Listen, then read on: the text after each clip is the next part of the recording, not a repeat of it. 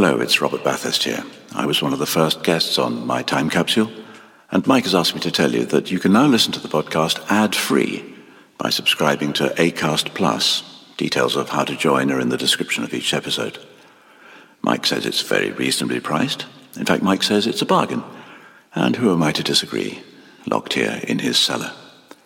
Anyway, for a small subscription, Acast Plus, My Time Capsule, ad-free. Free. Unlike me. Ready to pop the question? The jewelers at BlueNile.com have got sparkle down to a science with beautiful lab-grown diamonds worthy of your most brilliant moments. Their lab-grown diamonds are independently graded and guaranteed identical to natural diamonds, and they're ready to ship to your door. Go to BlueNile.com and use promo code LISTEN to get $50 off your purchase of $500 or more. That's code LISTEN at BlueNile.com for $50 off. BlueNile.com, code LISTEN. Here's a cool fact. A crocodile can't stick out its tongue. Another cool fact, you can get short-term health insurance for a month or just under a year in some states. United Healthcare short-term insurance plans are designed for people who are between jobs, coming off their parents' plan, or turning a side hustle into a full-time gig. Underwritten by Golden Rule Insurance Company, they offer flexible, budget-friendly coverage with access to a nationwide network of doctors and hospitals. Get more cool facts about United Healthcare short-term plans at uh1.com.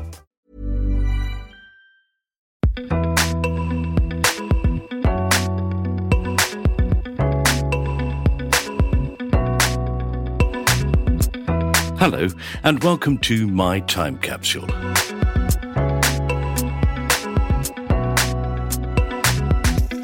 I'm Mike Fenton-Stevens, and this is the podcast where I ask my guests to tell me the 5 things from their life that they would like to put into a time capsule, hence the title. They can pick 4 things that they cherish and would like to preserve, but they also have to pick 1 thing that they loathe, something they'd like to be rid of from their life, by burying it in the ground and never having to think about it again. My guest in this episode is the actor Steve Delaney, who is universally better known by his alter ego, Count Arthur Strong. Steve has appeared as an actor in shows such as Juliet Bravo, Casualty, The Bill, and Poirot, but mostly these days he very cleverly keeps himself to himself, whilst leaving Arthur to do all the heavy lifting. Steve was born in Leeds, where as a young man he worked on the crew for shows at the Leeds Grand, eventually becoming assistant stage manager at the Leeds Playhouse and then a theatre carpenter at the Northcote Theatre in Exeter. Finally, in 1979, he enrolled at the Central School of Speech and Drama in London.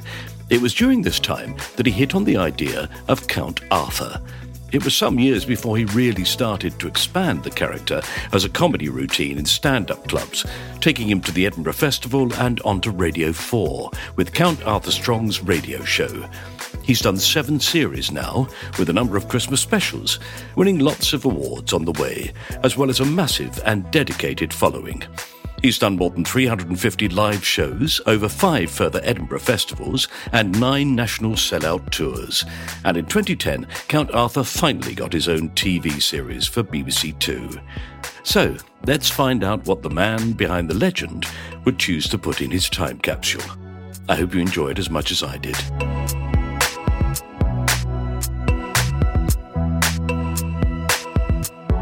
So my favourite thing about you that came up researching you, as it were, was that you're Geoffrey Palmer's favourite carpenter. No, I was, yes. Yes. I worked for a few people like that. I built some fitted wardrobes for Suggs. Did you? It's a heck of a story. I think it was his wife, Anne, that was the driving force behind the fitted wardrobes, I have to say. In fact, Anne got me into blood donating, Suggs, his wife, so there's a little story. No, really? I had an absence of many years, and she was going round the corner, and she said, do you give blood? And I said, oh, well, I haven't for years. And she said, oh, you should, they're doing it round the corner. So it got me going again. I tried that a couple of years ago. For years, I had this sort of needle phobia, I think, called being a man. And I did faint at the sight of needles when I was young. How have you been getting on with the coverage? Because every time you speak about COVID, they show somebody getting a needle stuck in their arm. How have you been getting on with that? I've had both injections. Yeah. And each time said to the people, I don't care, go on, just stick it in there. I want to watch it go in. Yeah, I had my second jab yesterday. Oh, did you? Mine was on Sunday. Well, good. Brilliant. All right, lovely. Well, let's have a go at it. Steve Delaney, how fantastic to have you on my time capsule, or as I like to call you, Geoffrey Palmer's favourite carpenter. Well, that's an accolade I'm very happy to take. He was a very extremely nice guy, I have to say.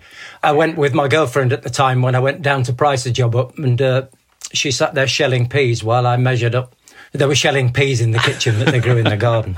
No, he's a nice guy. Yeah, I worked with him a couple of times, actually. I did the series of Reggie Perrin that didn't involve Leonard Rossiter because it was done after he died, and therefore was a disaster. Well, yes, good luck with that. Yeah. So we're going to choose some things from my time capsule, and then at the end of it, we shall bury the time capsule and preserve the things that you cherish and get rid of the thing that you want to get rid of. If only it was that simple. Well, it is on this podcast. Well, you know, there could be many more than 4 or 5 things that I'd like to put in a time capsule, and I do worry about these things, lists of things, because as soon as I've said something, something else occurs to me, and I think, oh, well, you know, it should have been that in there. And I live in dread of being contradicted by somebody that knows me very well, saying, you told me it was this, and you haven't mentioned that. But, all right, the first thing that is a rather meaningful thing to me is a car. Will that fit in there? Yeah, it's big enough. You can put anything you like in there, really. My first Saab 900. Oh, lovely. I say my first because I've had 3 over the last 20 years and I still drive one now. I love them as cars. I am a bit of a car head. So much so that I actually went to a car show and met Mike Brewer from Wheeler Dealers. It's just such a shame Ed China was on his dinner break because I didn't get to meet Ed China, who's a magnificent mechanic as far as I'm concerned. But I tend to sort out tickets for my tour for Mike Brewer's dad. No, based on his dad and his mum come to most of my shows down sort of Brighton in Sussex in that way. So I always sort tickets out for them for a tour now. But my first Saab 900 was a blue one, and bizarrely its registration number was BLU. Oh, nice. Only cost £600 when I bought it. Yeah. And I had it for, God, I must have had it for about 8 years. And I at the time, I didn't have much money, so I tended to replace every single part with a slightly less old part I got from a scrapyard. So much so that I must have replaced most of the engine. And I hate working on cars myself, but I did it because I have had to, you know. If I wanted the brakes doing, it would cost me £12. If I spent a day and a half doing it myself, an hour's job. Whereas it would cost me £60 or £80 if I took it to the garage, and I couldn't afford it at the time. But the reason I love the car so much, the memory of the car, is because I bought it a few months before I met my wife, and so we did a lot of travelling in the car, and it was a meaningful car to us both. And after about 18 months, we split up. We split up for about 6 years. And then we met again, and I was still driving this beat-up old Saab that I love. It actually lasted for about another 3 months, and then the engine just went. It just gave up. I moved from London to Wales after we met again, within about 4 or 5 weeks. I left London and moved to Wales, where my wife was living at the time, working at the time. And the car just got us there, got me there, and it packed up. So it was a very meaningful vehicle because it lasted just as long as it needed to get me back to my wife. Oh, how lovely. Yeah. So Little Blue, as we'll call it. Now, the thing I love about Saabs, and I have to admit that I do know quite a lot about Saabs. So that surprises you, doesn't it? And I owned a Saab 900 and I've had a Saab 9000. Oh, I've got a Saab 96 as well, the precursor to the 900, the Bullet. What a beauty. I love the quirkiness of it. I love the fact that the key goes in basically where the brake handle is. Yes, quite. The first time I ever got in a car like that, a friend of mine, well, this is a very long time ago, I went to see a play and I had my baby daughter with me. And at one point, she became restless, as babies tend to. And my friend said, well, you can go and sit in my car. And he gave me the keys to his Saab. And I'd never been in a Saab. And so I sat in the car, and then I just couldn't work out where the key went. Sat in there in the freezing cold. I was driving in the Saab one, so the guy flagged me down. And he said, how do you get the key out of a Saab? I've got one. It's round the corner. I can't get the key out. There is a knack to it, yes. Consequently, I'm just... my son's... I'm teaching my son to drive, although I'm not. I'm just laughing a lot. But I'm not teaching him to drive in the Saab, although it's the much easier car to actually drive. It's just because of the vagaries of it, the key and reverse and those things that sidetrack you. So, I don't want him to start learning in a Saab because he'd have the opposite problem you had. Yeah, true. Be getting in and wondering where the key went in a normal ignition. But they do say that real Saab fans are split between the people who like the more modern Saab since they were taken over. But real Saab fans will only buy a Saab that was made when Saab were independent. Yeah, I mean, the one I've got now is the last year Saab made the 900, a red one, and it's the Monza Red, I think it's called. And actually, the last Saab on the production line was a Monza Red Saab, a two-door Monza Red Saab that they drove straight into the Saab Museum. Yeah, I bet. Yeah, must pretty much the same batch as the one I'm driving now. We keep thinking about, do we need all these cars? And I keep thinking, yeah, of course we do. Well, particularly if most of the time you're keeping it in the garage. Well, no, I'm not keeping that one in the garage. The 96 is in the garage. Oh, right, yeah. Which I've had to rent specifically to house a Saab. Yeah, so you really are a petrol head. A little bit, yes. My friend Jamie Ricks, who's the son of Brian Ricks, the great farceur, always says that his favourite car was a Saab 900 Turbo. Yes, mine's a Turbo. The old blue was a GLS, which I used to think was, what's the guy that did Bullseye? Not Ted Rogers, he did 321. Jim Bowen. Jim Bowen, that's it. He used to say Great Lovely Super, so I always used to think that GLS stood for Great Lovely Super. All right, Steve, brilliant. We shall put your lovely blue BLU Saab 900 GLS into the Great Lovely Super time capsule, and that's your first item. Wonderful. So what's number 2? Well, the next thing would have to be some power tools, I think. and I'll get more specific than this, but tools have played such a large part in my life because I used to be a carpenter. I was a theatre carpenter for a number of years.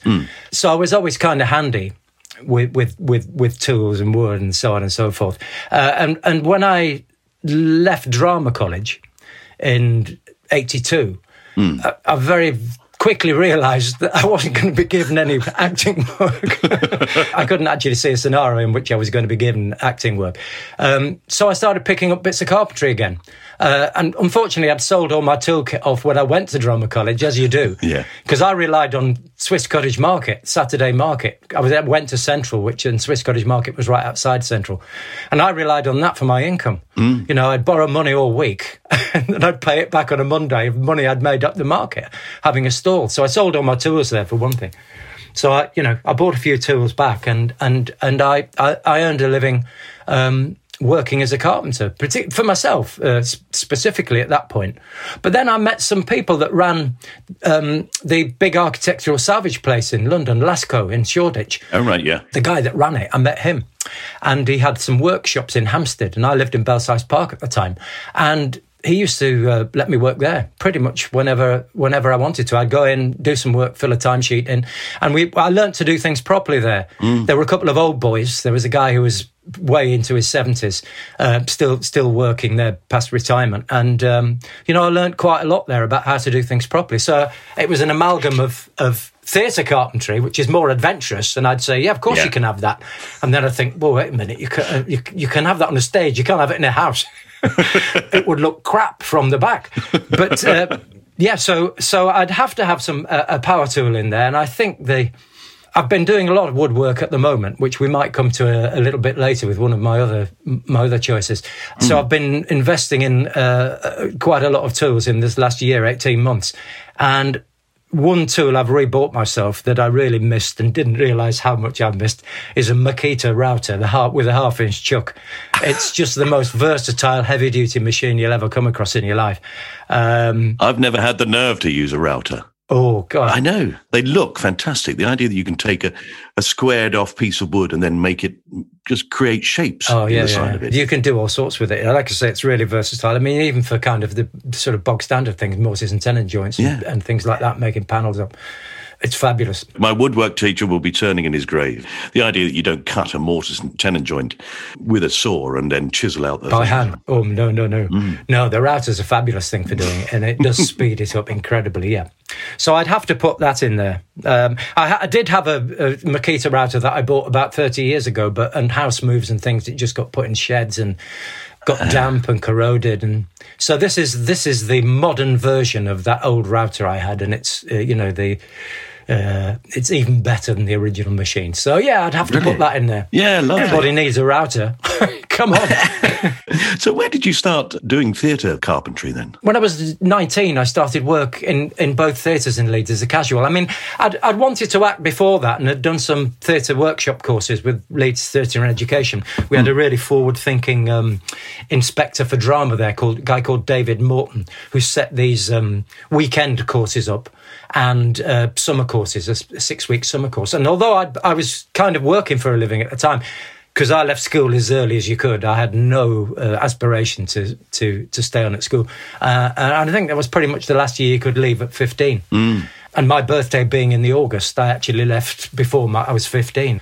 So I had lots of jobs before that. The first job I had, actually, I'd like to put in there, but I haven't. You see, things are occurring to me now, which was in Leeds Market, which was a fabulous Leeds Indoor Market. I'd like to put that in there too, but... That's a beautiful place, isn't it? Oh, it was fabulous. In those days, it was all original and all Edwardian wrought iron work and balconies and glass roof. And then probably about 5-6 years after I left, half of it... 2/3 of it maybe burnt down.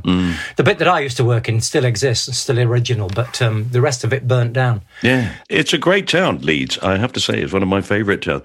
I mean, and Leeds Grand is just the most incredible theatre, isn't it? Well, I worked there for quite a while, and in actual fact, normally we're at the Varieties when we go back there now, and they're run the same company runs the Grand and the Varieties these days. But 2 tours ago, rather, I went to the Grand, and that was fantastic because my godfather was the chief electrician at the Grand when I was 19. He worked at the old Leeds Empire, which was knocked down, as an electrician, and then he went to the Grand as chief electrician.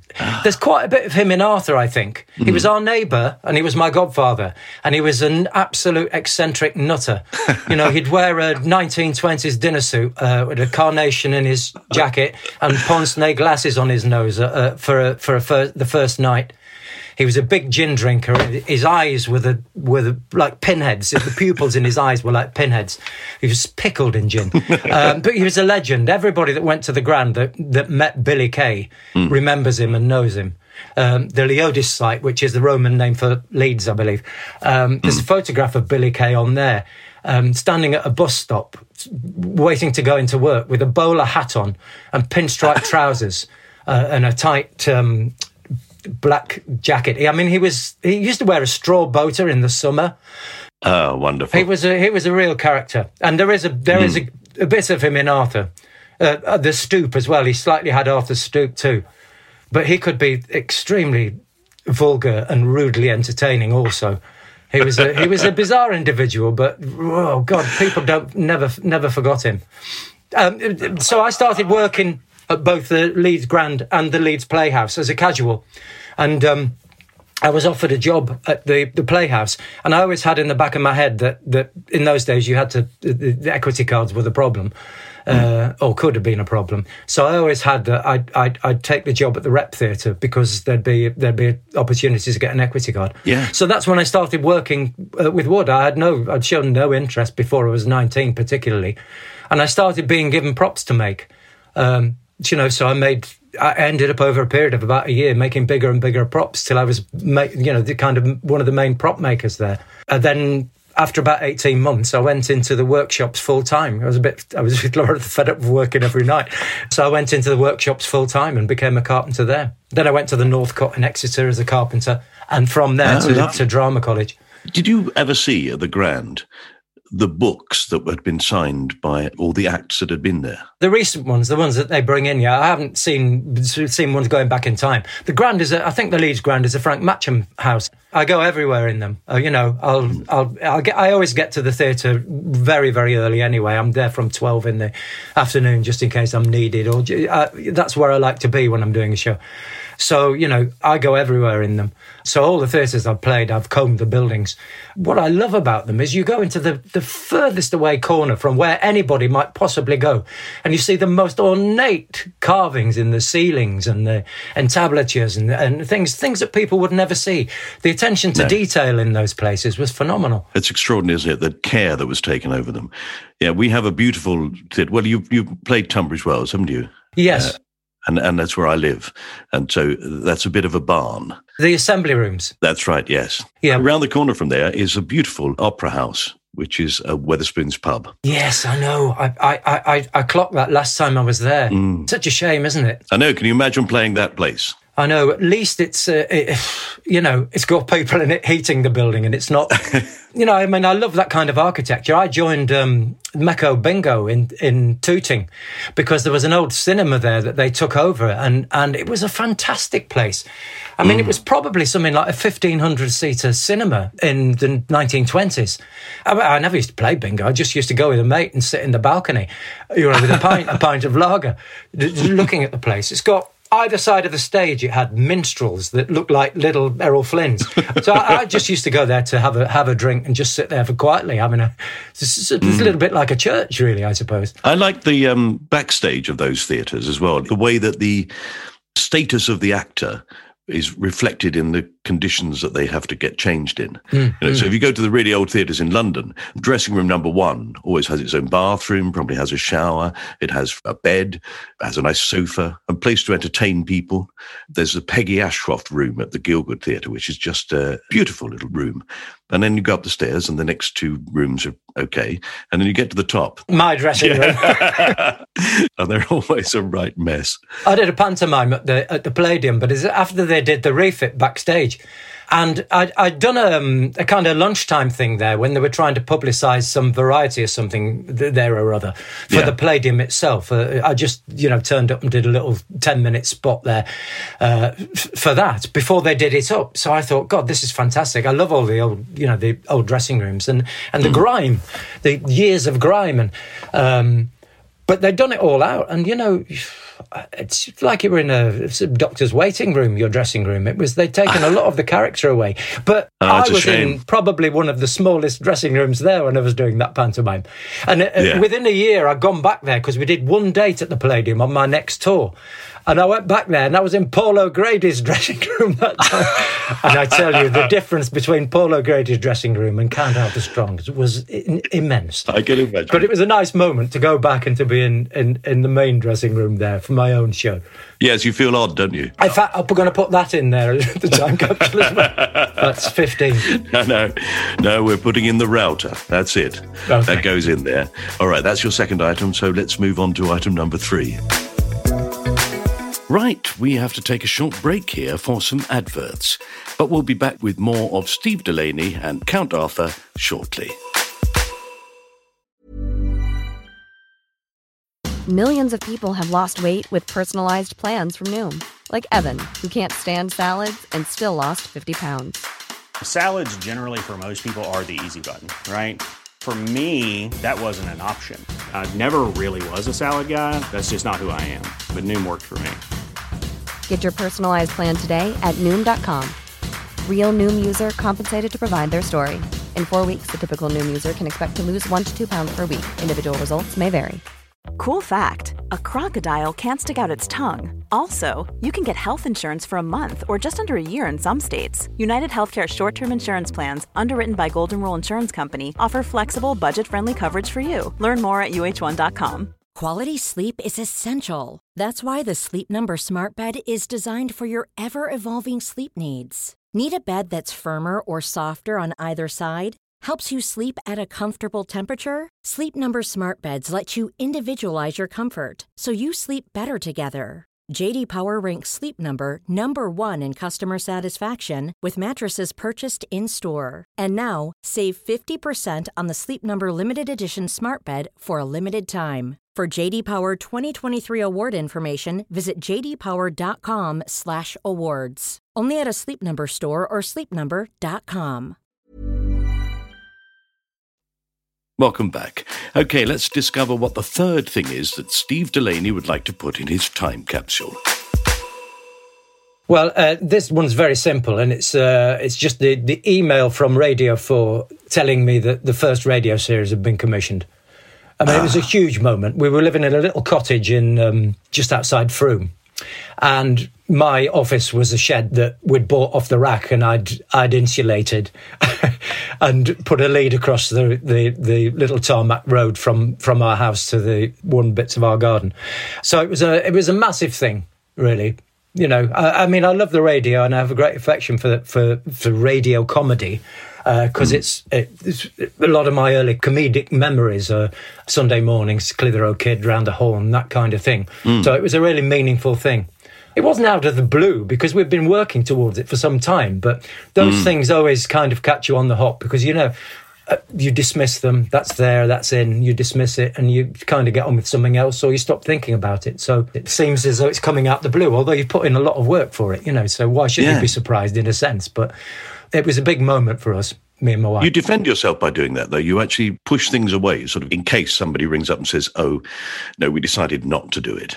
I can imagine the relief and the excitement of it, and also the fact that your journey as an actor is a long arc.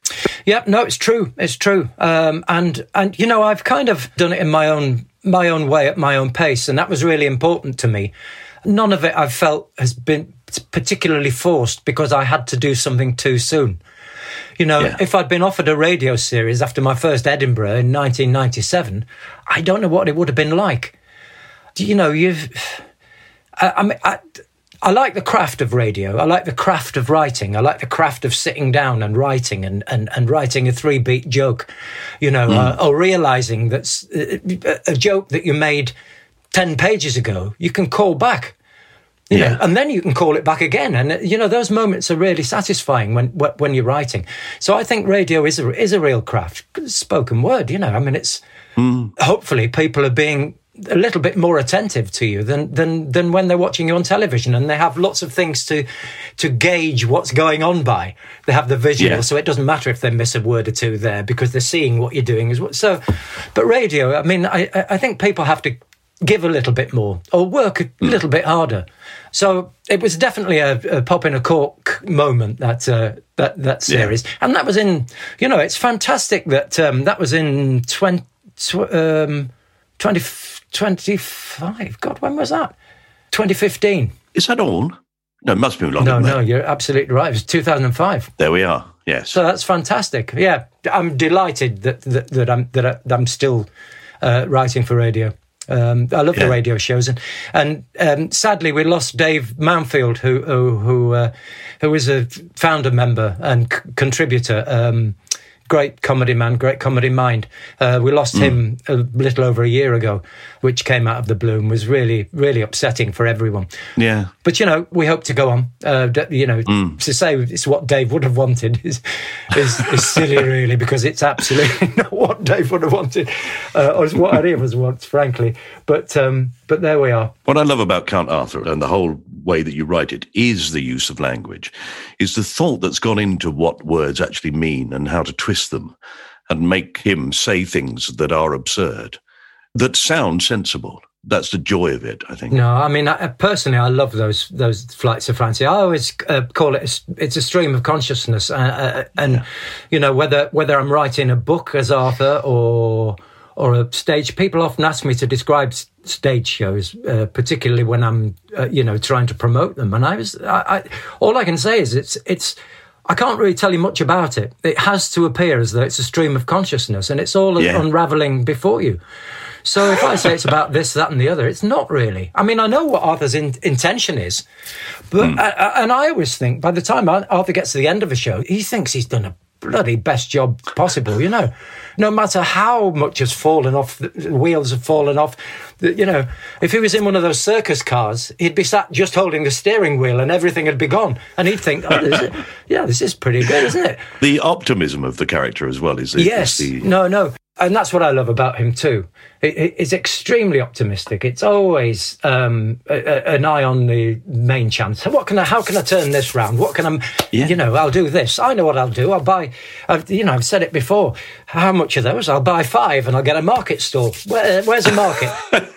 And he is optimistic, and I think that's something some people miss, I think, sometimes. Yeah, there is a percentage of the listening audience, or in fact, I think there must be people who are brought along to your shows and things who people say, come and see this. It's fantastically funny. And you see people at your shows just looking at the stage and looking at everyone else as if they've gone mad. I know. They just don't get it. It's great, isn't it? As long as it's the right way around, as long as they're, they're the 25% rather than the 75%. I don't mind that. In fact, I like that. I don't do it on purpose. It's just a character. I don't set out to do anything on purpose with Arthur. It's just kind of what comes out. Yeah. The stream of consciousness thing is what I love about him. I very, very rarely, radio, live show, books, very rarely sit down and map out what I'm doing. A lot of the radio shows, I'll start with a monologue in Arthur's kitchen. I don't know, what can he be doing? All right, he's steaming the stamps off letters or something like that. And that will just be the starting point. And then after about 30 pages, I think, it's about this. So I go back to the beginning, and then I'll start feeding those things in, I did work with a producer once on an idea for telly, and he asked me to map out Arthur's life. And I did give it a go for about 5 minutes. And I thought, no, I can't do this. It places too many restrictions, I think. Because I'm quite pedantic. And if I say something, I tend to think, I've got to stick with that because I've said it. Yeah. And I would hate to feel I was not doing what I'd said I was going to do in that sense. That would enclose him, though, wouldn't it? Yeah. When he says something, he believes it. You meet those people that they say things and you think, is that true? I had an uncle like that. He may well have met Winston Churchill, but I never quite believed it. But he says that he did. It was part of his history. And if it's true, then wonderful. And if it's not true, still wonderful. Absolutely. The fact that was one of his stories. And he told it so many times, I think he was sure he'd met Winston Churchill. Arthur does that, doesn't he? Yeah, absolutely. I'm not sure, and I don't want to answer whether Arthur was in, as he calls it, Bridge Up the River Kwai. Yeah. He could have just read a headline in 1958 about it or something, or a thought in 1958, I should have been in that, and consequently thinks he was, People do that sort of thing all the time. They embellish a story somebody told them. A, it didn't happen to them in the first place, and B, they embellish it, and then it becomes about them. I've met lots of people like that. The other thing about Arthur is that, particularly writing books, I've been writing through lockdown the second Inspector Marsden Mysteries novella, because Arthur is a renowned criminologist, and the great thing about it's also a difficult thing to get to gauge right, but the great thing about that is Arthur thinks at times he's the hero of the book. He thinks he's Inspector Marsden. It does become apparent he thinks he's Inspector Marsden when it suits him. He'll also do something like Inspector Marsden looked at his watch and realised he'd missed the first 20 sodding minutes at Bargain Hunt. So I think that's quite enough for this chapter till I've been to Lidl's. And then he just stops, Brilliant. So, of course, sometimes that can go a bit too far because it makes the story of the book still has to kind of shine through. But, if he needs to go to the toilet, he'll write Inspector Marsden needs to go to the toilet. It's all very immediate with him, isn't it? Yes, absolutely. It's what's in front of him. And it's perfectly acceptable. It's all perfectly acceptable. I need to go to he'll need to go to the toilet if I need to go to the toilet. Because when was the last time he went to the toilet? He hasn't been to the toilet for ages. In fact, I'm a little bit worried. I might get him to go to the doctor's on the way back from the toilet. Where does it end? It's brilliant. I do love that character. It's amazing. And I love the fact that you've got such a long development of him that it goes right back. It goes right back to you doing it at drama school, doesn't it? Yeah, and it must be about 81 or something like that, the first time I messed around with it. And it was just messing around. It was to try, we all had to go to the zoo or something, or pretend we were circus acts. That's it, pretend we were circus acts. All right. And I did a circus strongman who was Count Arthur Strong, who sang Bye Bye Blackbird and mimed hauling a piano up on a pulley and catching a piano, and then had a tussle with Dracula, which ended up with him and Dracula biting a history book. To show how strong they were. It was just a crazy little 10-minute thing, but it got loads of laughs, and it really surprised me because I was just messing about, really. And it was down to one of the tutors there, who's a great friend of mine now, a guy called Lyle Watson, who's primarily a writer these days. I used to run into him outside of drama college every now and again, and he'd always say, "Why don't you ought to think about doing something with that thing you did, you should think about that." He was from the north too, so maybe that's why I had a soft spot for it. He said, "I've been directing something down in Wales with some other character comedians.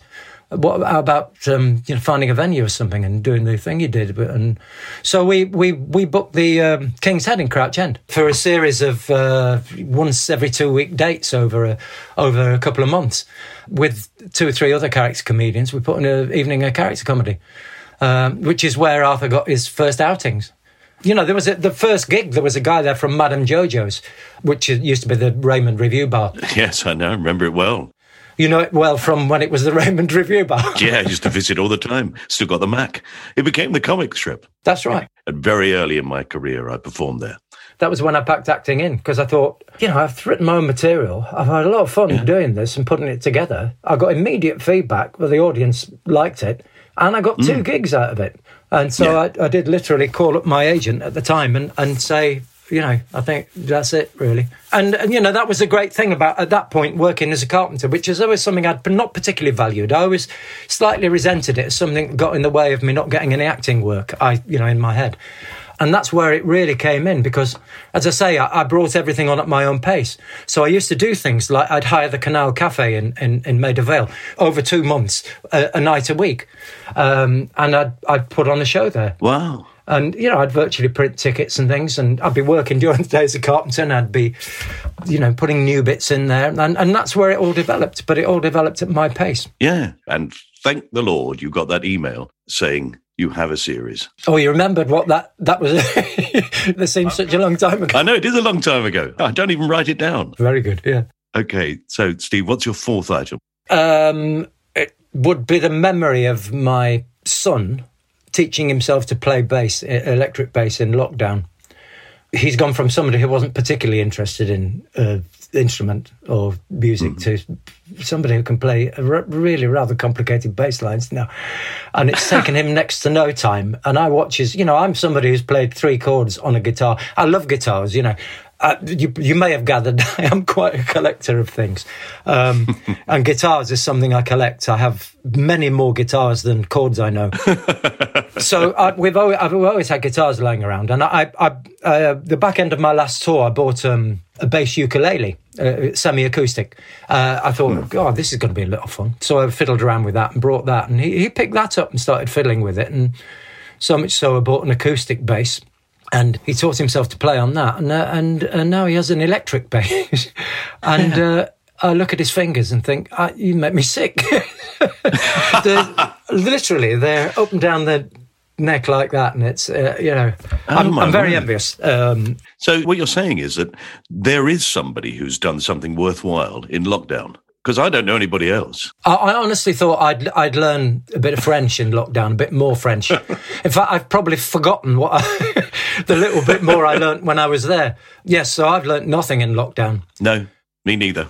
Nothing, apart from if you drink that much, your stomach does get bigger. Oh, yeah, I've gone through periods where I've drunk a lot more. I've gone through periods where I haven't drunk anything. I've gone through periods where I've changed my diet. I've gone through periods where I've eaten loads.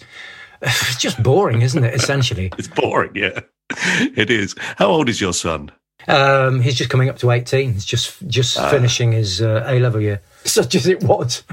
It's been a strange time for him, but he's done very, very well. In fact, I think he's probably responded better to working like this than he would if he'd been at school.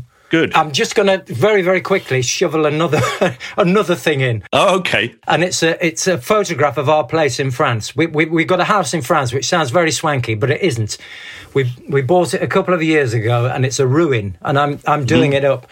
But twice I've had to come back because of lockdown. Yeah. I ripped the first floor out last time I was there and started replacing it. And I've just arranged to stay another week and would have finished it if it hadn't been for lockdown. So I've had this unfinished floor in our French house in my head.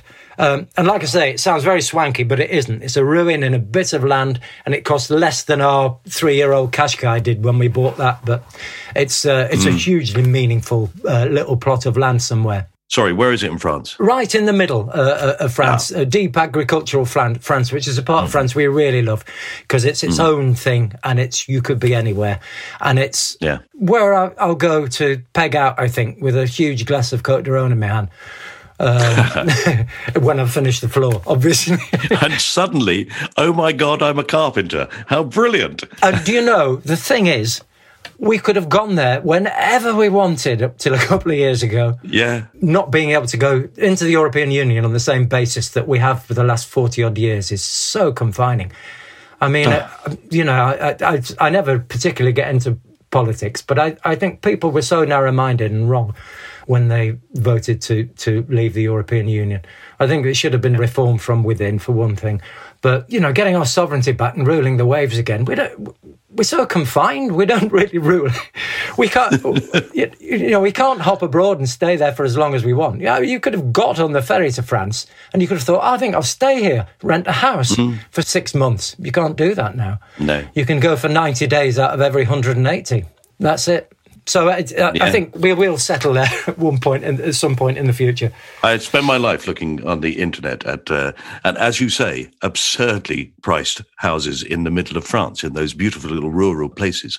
Just gorgeous, gorgeous countryside. Nobody ever moves there, and you can buy places for, 25,000 euros. Or less. Or less. Oh, my God. Absolutely, yeah. All right, I'm off. That's it. I'm going. Okay, I shall put in there the image of your son practicing his guitar. Over his shoulder is the photograph of that'll do. The cottage in France. There you are. So we've combined them. So you haven't sort of cheated, really. No, good. Okay, we've got one final thing to put in, Steve. This is something you want to get rid of, yes? Well, it's my accounts. Simply put, it's my accounts. It's not tax. It's not paying tax. Happy to pay tax. If I pay a lot of tax, it means I'm doing rather well. Yeah. I believe if you're earning quite a bit of money, you should be paying quite a bit of tax. It's nothing to do with that. It's just the ins and outs of doing tax. I have an accountant. Even so, I have to put receipts together. I can't even picking a receipt up to find where the date is on it. Sometimes that takes me 15 minutes. Where do they put the dates on receipts? I can't get my head around things like VAT. I earn some money and when I'm paid, somebody has to add VAT to it. And then I have to pay the VAT back. It's absurd. There's got to be a simpler way of doing things that doesn't involve me at all, apart from somebody telling me how much I owe. Why don't they just take some money at source and never tell us about it? Exactly. Then they can take as much as they like. We won't care. We won't even know about it. Yeah, I worry about that sort of thing all the time. I worry about when I'm told my VAT is due. And, the truth is, it's one of those things that you could really, if you're being truthful, you could sort out in the morning easily. But it's one of those things that you put off and put off and put off, and it becomes this brooding kind of in your head there. It's a weight, and it's... So I really would love my accounts to go in there and never for me to see them again. I agree with you. It's the curse of all self-employed people. Some people love it. They do it months in advance. I always contact my accountant on about the 20th of January every year. And I always say, hello, sorry, it's me. I've got some boxes with things in. Is that any good? Absolutely hopeless. So can I have that in there? Absolutely, as long as I can shove mine in with them. Okay, that's it. Your accounts are gone. You never have to worry about them again. Steve, it's been lovely to meet you and to get to know you, having been a fan of your work for so long. Well, thank you very much. Thank you very much. My first podcast, by the way, the first podcast I've ever done. Oh, brilliant. There we are. Well, I'm very excited. Well, I look forward to seeing you on tour when you get the chance to tour next. Okay, well, we're touring next February. We're back on next February through to June, so... And we're doing the Assembly Rooms in Tunbridge Wells. Yeah, I should be there. February 22. All right, thank you, mate. Yeah, thank you. You have been listening to My Time Capsule with me, Mike Fenton Stevens, and my guest, Steve Delaney. If you've had fun listening to this episode, then please do tell your friends. If you follow us on Twitter, you can retweet one of the posts we do about My Time Capsule, or you can just do your own thing on social media. Be careful. Or, if you're just weird, you can actually tell people, with your voice, in front of them, like in front of their face, so they can hear it in their ears and things. Yeah. Anyway, you'll find me on My Time Capsule on Twitter, Instagram, and Facebook if you want to follow us. And do subscribe to the podcast for all other episodes, past and yet to come. Then perhaps you can leave a review and rate the show, which we greatly appreciate. You can listen to, stream, or download the theme tune by Pass the Peas Music on Spotify to keep the composer in the poverty to which he's become accustomed. This was a cast-off production. The producer was John Fenton Stevens. Right, I'm off to get a router. Yeah, I have the faintest idea what they are, but apparently no man should be without one. I hope he gets rid of wrinkles and beer bellies. Bye.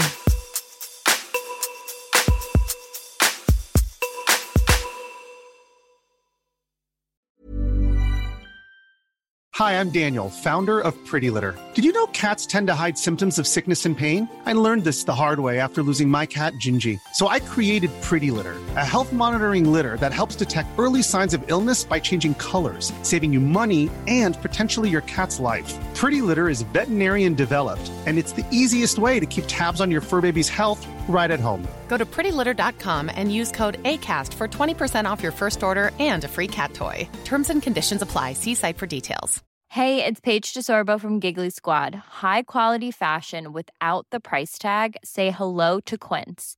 I'm snagging high-end essentials like cozy cashmere sweaters, sleek leather jackets, fine jewelry, and so much more. With Quince being 50 to 80% less than similar brands. And they partner with factories that prioritize safe, ethical, and responsible manufacturing. I love that. Luxury quality within reach. Go to quince.com/style to get free shipping and 365-day returns on your next order. Quince.com/style.